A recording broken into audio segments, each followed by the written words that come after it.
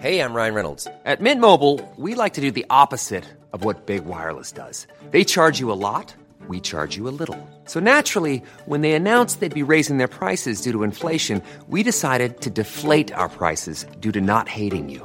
That's right. We're cutting the price of Mint Unlimited from $30 a month to just $15 a month. Give it a try at mintmobile.com/switch. $45 up front for 3 months plus taxes and fees. Promo rate for new customers for limited time. Unlimited more than 40 gigabytes per month. Slows full terms at mintmobile.com.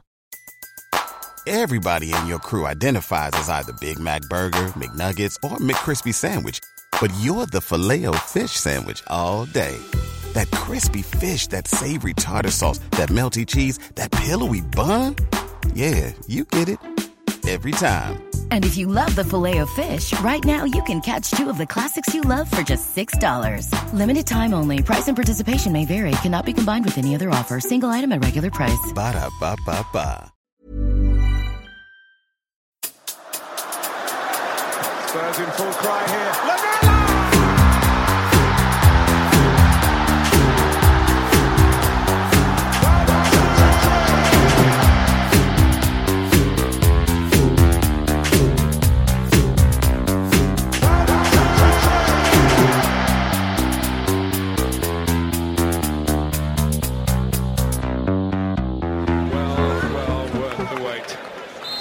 Welcome, listeners, to the Extra Inch podcast. My name is Windy, and I'm joined by my psychic and best friend, Bardi. Hello, Bardi. Hello, Windy. How you doing, mate? I'm good. I got you all to myself tonight. Yeah, no Nathan, although you'll hear him later.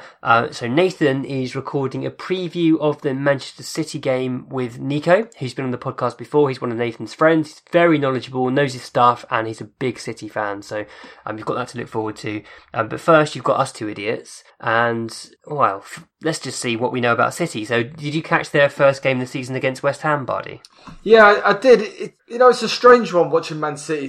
They haven't really evolved or changed. They just remain really good. There's been a few things that are different, but on the whole, it's still the same nucleus of the team. It's the same system. It's everything else, and they're still a very good team.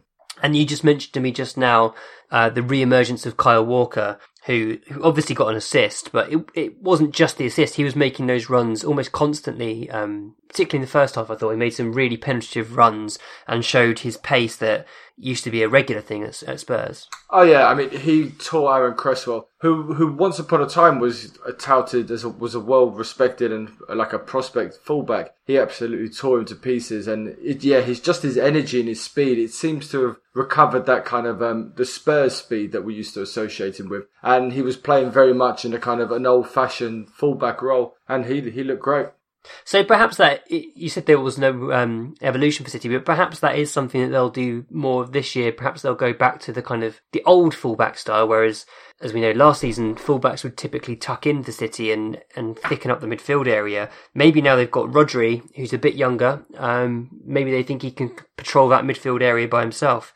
I guess that remains to be seen. But the main thing to note with City at the moment is Aguero didn't play against West Ham. I don't know whether that's a good thing or a bad thing, because on one hand, maybe he's not fit and firing. On the other hand, maybe he's going to be totally fresh and desperate to get back in the team and retain his place. So it's hard to know whether that's a good thing or a bad thing or not.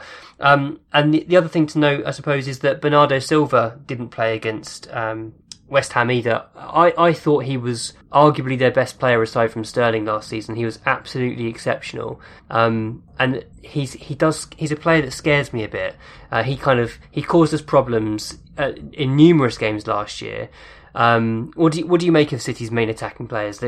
Silva, Sterling. Who scares you the most? Yeah, I mean it's the same crowd. Sterling is another one of those. He's just unbelievable in front of goal. His positioning more than anything else. He always knows exactly where to be. I thought Mahrez looked interesting as well, because he hasn't really settled at City, but he looked dangerous. And yeah, Bernardo Silva is a fantastic player, and I've got a funny feeling he'll be back. I'm not sure why Aguero didn't start, because he had the same kind of summer as Jesus.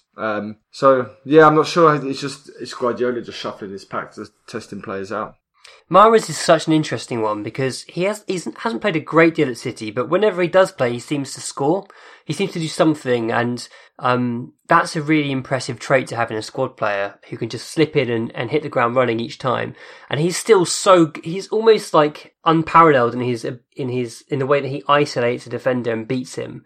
He makes it look so easy. He's a real talent, and obviously he would get in at pretty much every other club, but at City, he has to really wait for his chances and almost plays like a rotation. But, at Spurs, we'd love someone like Mahrez. He's a great player. So one of the things that scares me is Raheem Sterling potentially playing on the left up against Kyle Walker-Peters. We saw what he did to Trippier. It was the game it was the VAR game. Sterling essentially was involved in 3 early goals by tearing Trippier to shreds. Do you fear for Walker-Peters?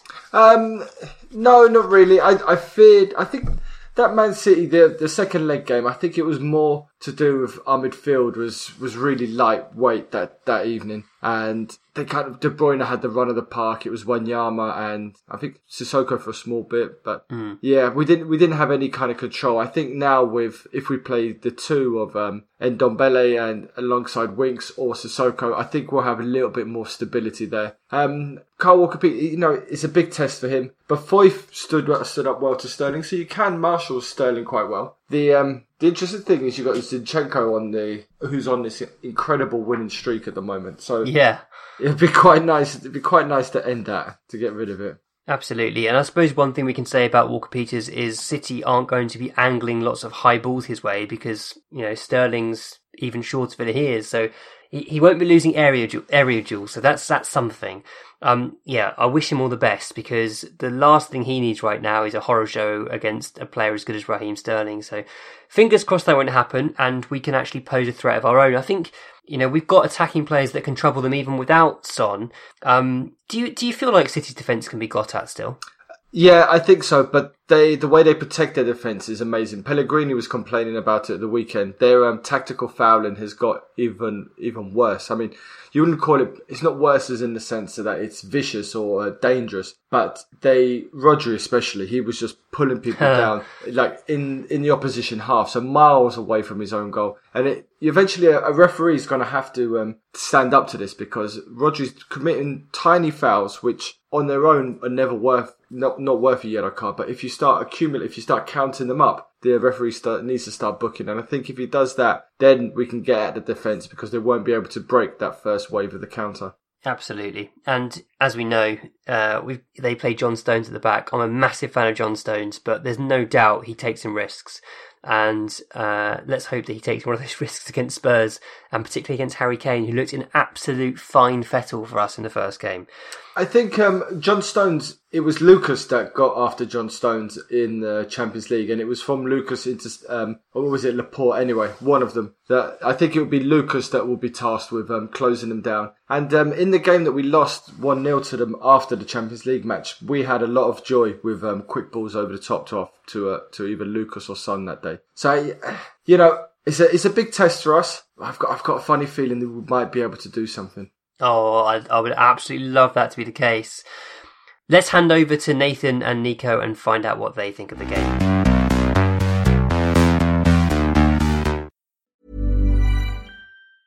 As a person with a very deep voice, I'm hired all the time for advertising campaigns. But a deep voice doesn't sell B2B, and advertising on the wrong platform doesn't sell B2B either. That's why if you're a B2B marketer, you should use LinkedIn ads. LinkedIn has the targeting capabilities to help you reach the world's largest professional audience. That's right, over 70 million decision makers all in one place. All the big wigs, then medium wigs, also small wigs who are on the path to becoming big wigs.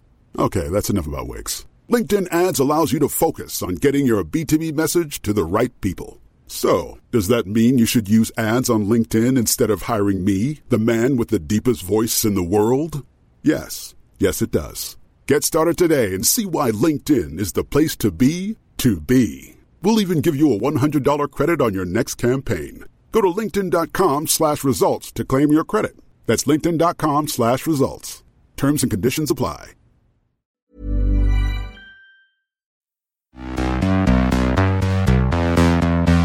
Oi, oi, it's your boy. and I'm joined by my boy, Manchester City fan, respected writer of multiple topics, including football, and famed goals disliker, Nico Morales. Nico, how you doing, dude? I'm doing okay. That's quite the intro. I appreciate that. So, Nico, tell us a little about the signings that City have made over this summer. Well, I think probably the biggest one is the central midfielder or central defensive midfielder, if you want to call him that, Rodri. That's probably the one that everybody's a little bit more focused on just because he plays such an important position, and there's been a lot of writing, whether it be from myself or other writers, about how important that position is, not just to Guardiola, but just to Manchester City in general and their success over the past couple seasons. I think Cancelo is a great signing, and he's obviously a great player, and he's really talented. But in terms of what he'll do tactically, I don't think it comes anywhere close to how much the position that Rodri will be filling in for and playing and has been playing is to, Guardiola and Manchester City's success. Yeah, Cancelo definitely confused me a little. He seems like quite a sort of an A-grade signing for a place where you're already fairly strong. Do you think that you could see Walker getting edged out of the team? I think the idea with Walker is that as he gets older, the idea is to maybe play him more as a central defender. Yeah. I think when you guys had me on the extra inch last year, we talked a little bit about the piece I wrote for Fansided, where I spoke about just how important Kyle Walker is to Manchester City and why he is. And it basically boiled down to he allows the formation to evolve without actually making any substitutions. They can change shape pretty drastically because of his positional versatility. And that's such a strong thing. I would say this past season, that was probably where it was at its strongest, because he is a willing, capable, and very able sort of flank dominant right back. But he's also, as we saw for England in the World Cup and obviously Manchester City, a very willing and able and capable central defender, especially within a three. I don't necessarily trust his abilities within a two, which really hasn't come into question.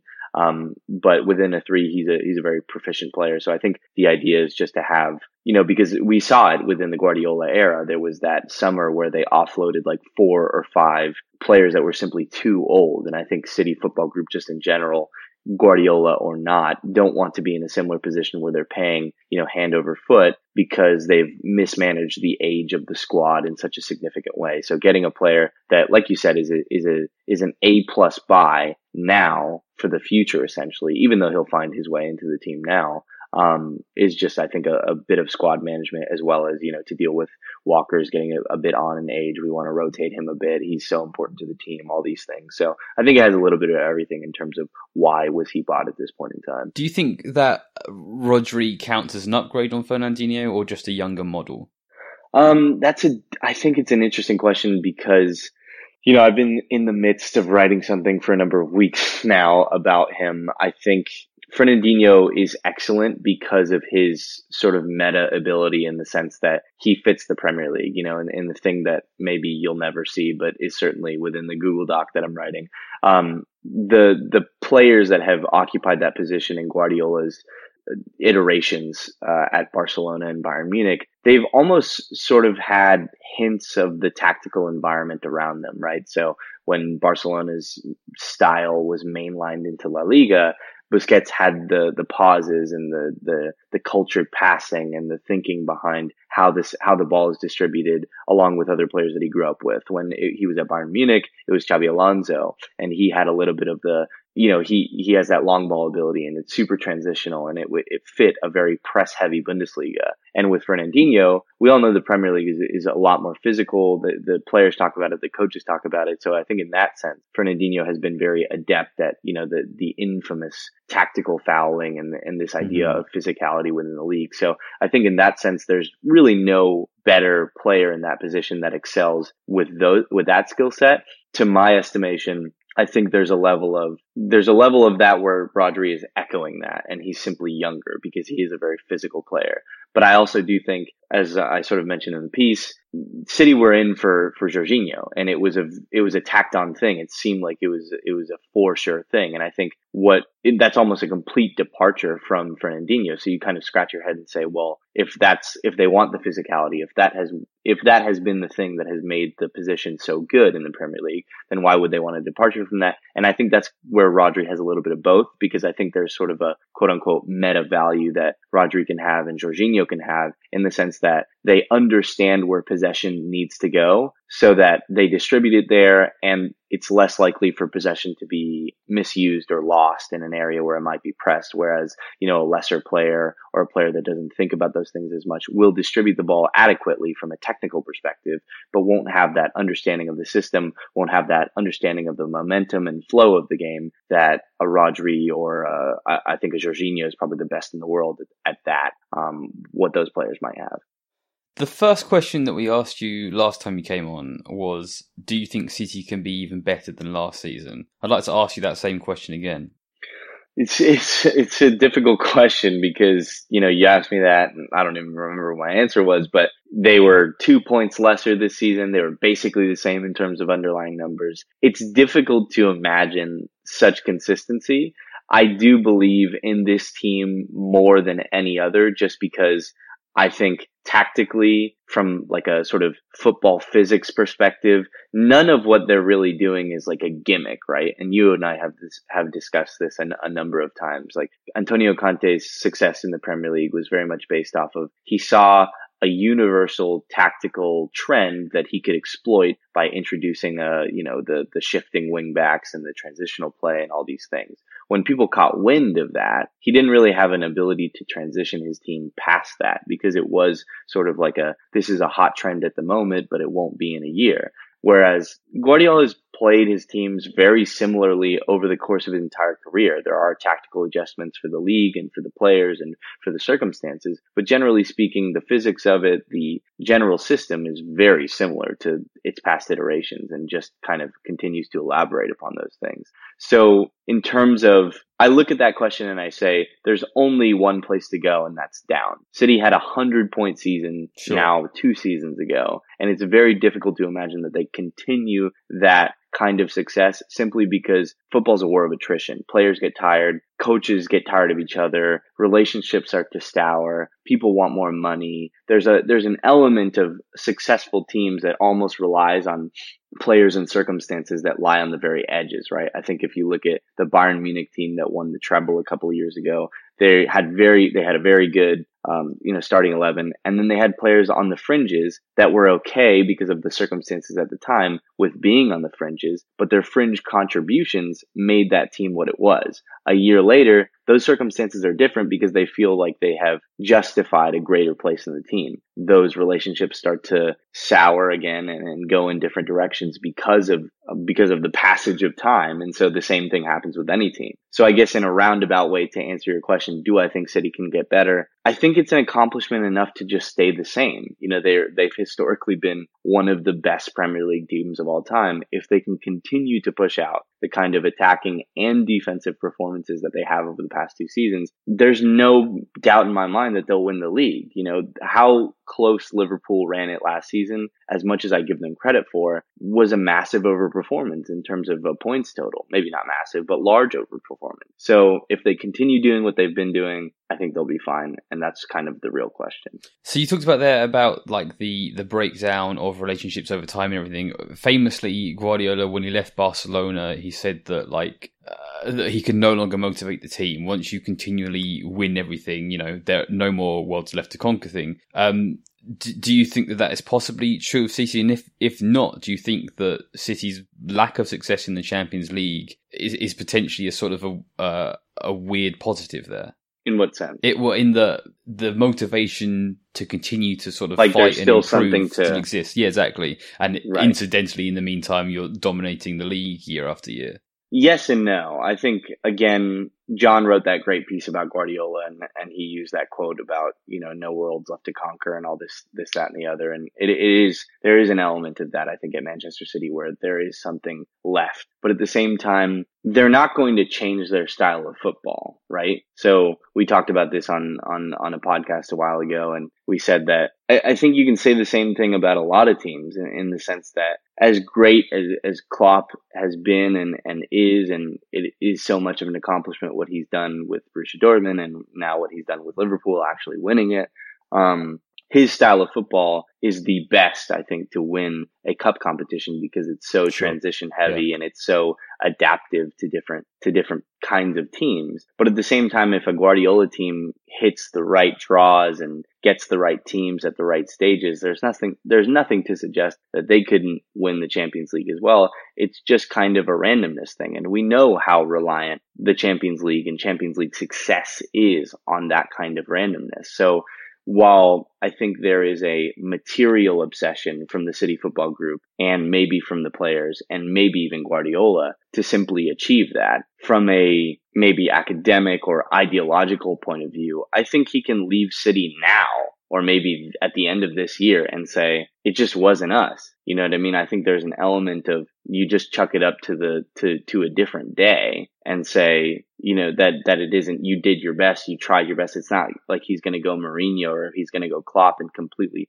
alter the tactics of the team to win one trophy that's extremely random. He can't even do that. You know, he doesn't really know a different way to play. So I think in that sense, yes, there's a material concern, especially from his employers to win that trophy. But from an ideological perspective, you know, he's talked about it in press conferences where he says, you know, I have won games that I didn't think I should win, and I have lost games that I definitely thought I should win. And that's kind of what football is. It's very random. So, yeah. So I tweeted out a thread today, I don't know if you saw it, talking about how I feel like Pochettino sort of has an ace up his sleeve for a couple of years at least, with regards in how to approach City, and I feel like he sort of spent that last year in the Champions League quarterfinals, which obviously worked out very well for Spurs at the time, but I think now that Guardiola has seen Pochettino's best possible method for handling games against City, which is this sort of which is in block, your mind, which is a medium block with a focus on turnovers in central midfield and at fullback and attacking the space in behind the left back, regardless of who that is. I think that now that card has been shown, that Guardiola has an upper hand. First off, do you agree with that idea? Yeah, I definitely agree that is the best way to go about controlling City, is to force them into those pressing traps in midfield and go forth from there. Okay, and do you think that, having seen the specific ways that Pochettino and his team go about achieving those things, do you think that Guardiola will be able to react and adapt to that situation? Yes and no. I think if that were the case, if the logic that you're presenting was 100% true, he would have already adapted, because as we know, Liverpool used that. You know, you wrote about it in your article for Fansided, which was very good. That, you know, the team that holds the tactical key to destroying Manchester City is Liverpool, because they have that tactical blueprint out there. It's just whether you're able to do it. And obviously Spurs showed an ability, a unique ability to be able to do that. The thing is, the reason I also say yes is because now with adding Cancelo, with adding Rodri, with adding, you know, Gabriel Jesus is playing more, he could, in theory, and maybe Mendy being more fit and, you know, the center back situation being so plentiful as it is, he could, in theory, employ a different shape, a wider shape, one that exposes that kind of dependence on central midfield traps a little bit more if he's going to be put in those situations. He hasn't in the past, or he has tried and it hasn't necessarily worked because of another reason or another tactical gimmick that another coach has employed. But I think there's always an ability to sort of, for those two, Guardiola and Poch, or Guardiola and Klopp, or the three of them, to go back and forth in terms of a tactical chess match. And that's what makes it so interesting. So I think, you know, Poch has shown immense ability to implement that very difficult strategy with a lesser group of players. He obviously has Giovanni Lo Celso now and Ndombele, which is only going to make things easier for him. But yeah, it'll when they do play each other, and if it does happen to be in a knockout competition once again, it'll be an extremely interesting thing to watch. Awesome. You mentioned sort of the embarrassment of riches, specifically at centre back there. Do you have any thoughts on how you think that will be handled this season? In terms of the centre back specifically? Yeah. I think John and I were talking about it the other day in the DM, and you were kind of witness to it. But I suggested that I thought, Nicholas Otamendi would have minutes that were comparable to the other central defenders on the roster, and I wasn't necessarily wrong. He had over 1,000 minutes just in the Premier League alone, and probably had more minutes in the Champions League and the League Cups and whatever. But I think that will continue. That's what we saw at Bayern Munich. That's where we saw the issues with players like Schweinsteiger and all these guys. I think the capitalistic mentality of agents, players, and the game in and of itself is sort of inextricably opposed to a rotational squad. But the calculus and the format of modern football requires and almost demands for a rotation-like team, because a team like Manchester City is competing in 4 or 5 different competitions, so there needs to be a level rotation. There can't really be a consistent 11. And I think it's funny to kind of see how it goes up against the traditional commentary values that you hear from, the Wilkins and the old Arsenal boys on the commentary, because we, I think as a footballing public, have such a attachment invested into the best 11, and you put your best 11 out there in the Premier League every weekend. And, to say that about Manchester City, that might always be true because they have so many good players, but it will and should be extremely rotational as the season goes on because of the nature of how they're looking to compete. That being said, I think there's an element of, specifically with the center backs and how important central defenders are, not only for Manchester City, but in the game as a whole today. John Stones offers something different from Nicholas Otamendi in terms of how they progress the ball.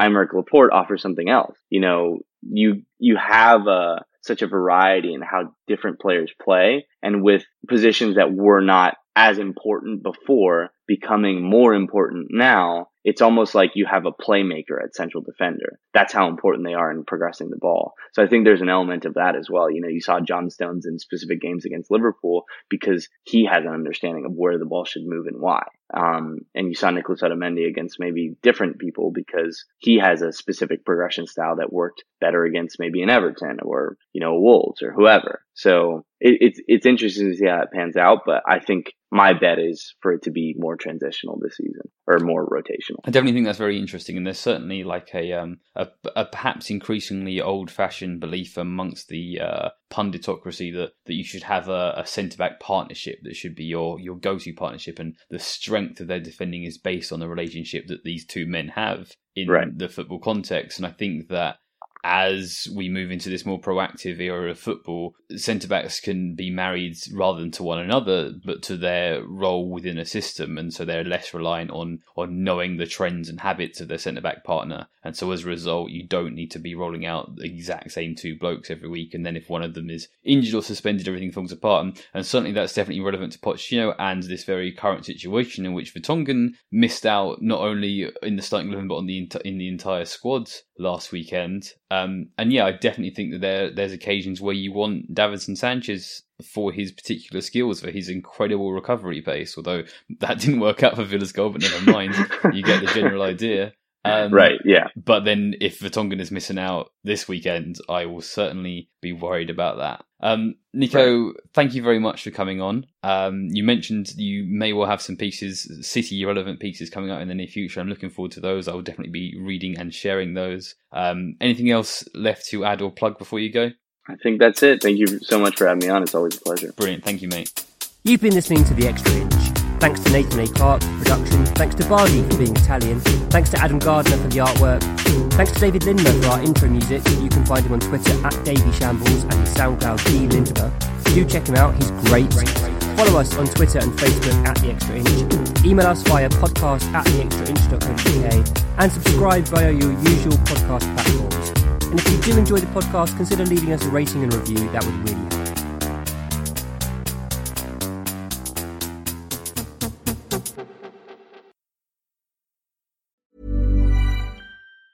Before Shopify, were you wondering, where are my sales at? Now you're selling with Shopify, the global commerce platform supercharging your selling. You have no problem selling online, in person, on social media, and beyond. Gary, easy on the cha-ching. Oh, sorry, but my Shopify sales are through the roof. Start selling with Shopify today and discover how millions of businesses around the world use Shopify to ignite their selling. Sign up for a $1 per month trial period at shopify.com/listen. Shopify.com/listen. Every fan knows the right player in the right position can be a game changer. Put LifeLock between your identity and identity thieves to monitor and alert you to threats you could miss. Plus, with a U.S.-based restoration specialist on your team, you won't have to face drained accounts, fraudulent loans, or other losses from identity theft alone. All backed by the LifeLock $1 Million Protection Package. Change the game on identity theft. Save up to 25% your first year at LifeLock.com/aware.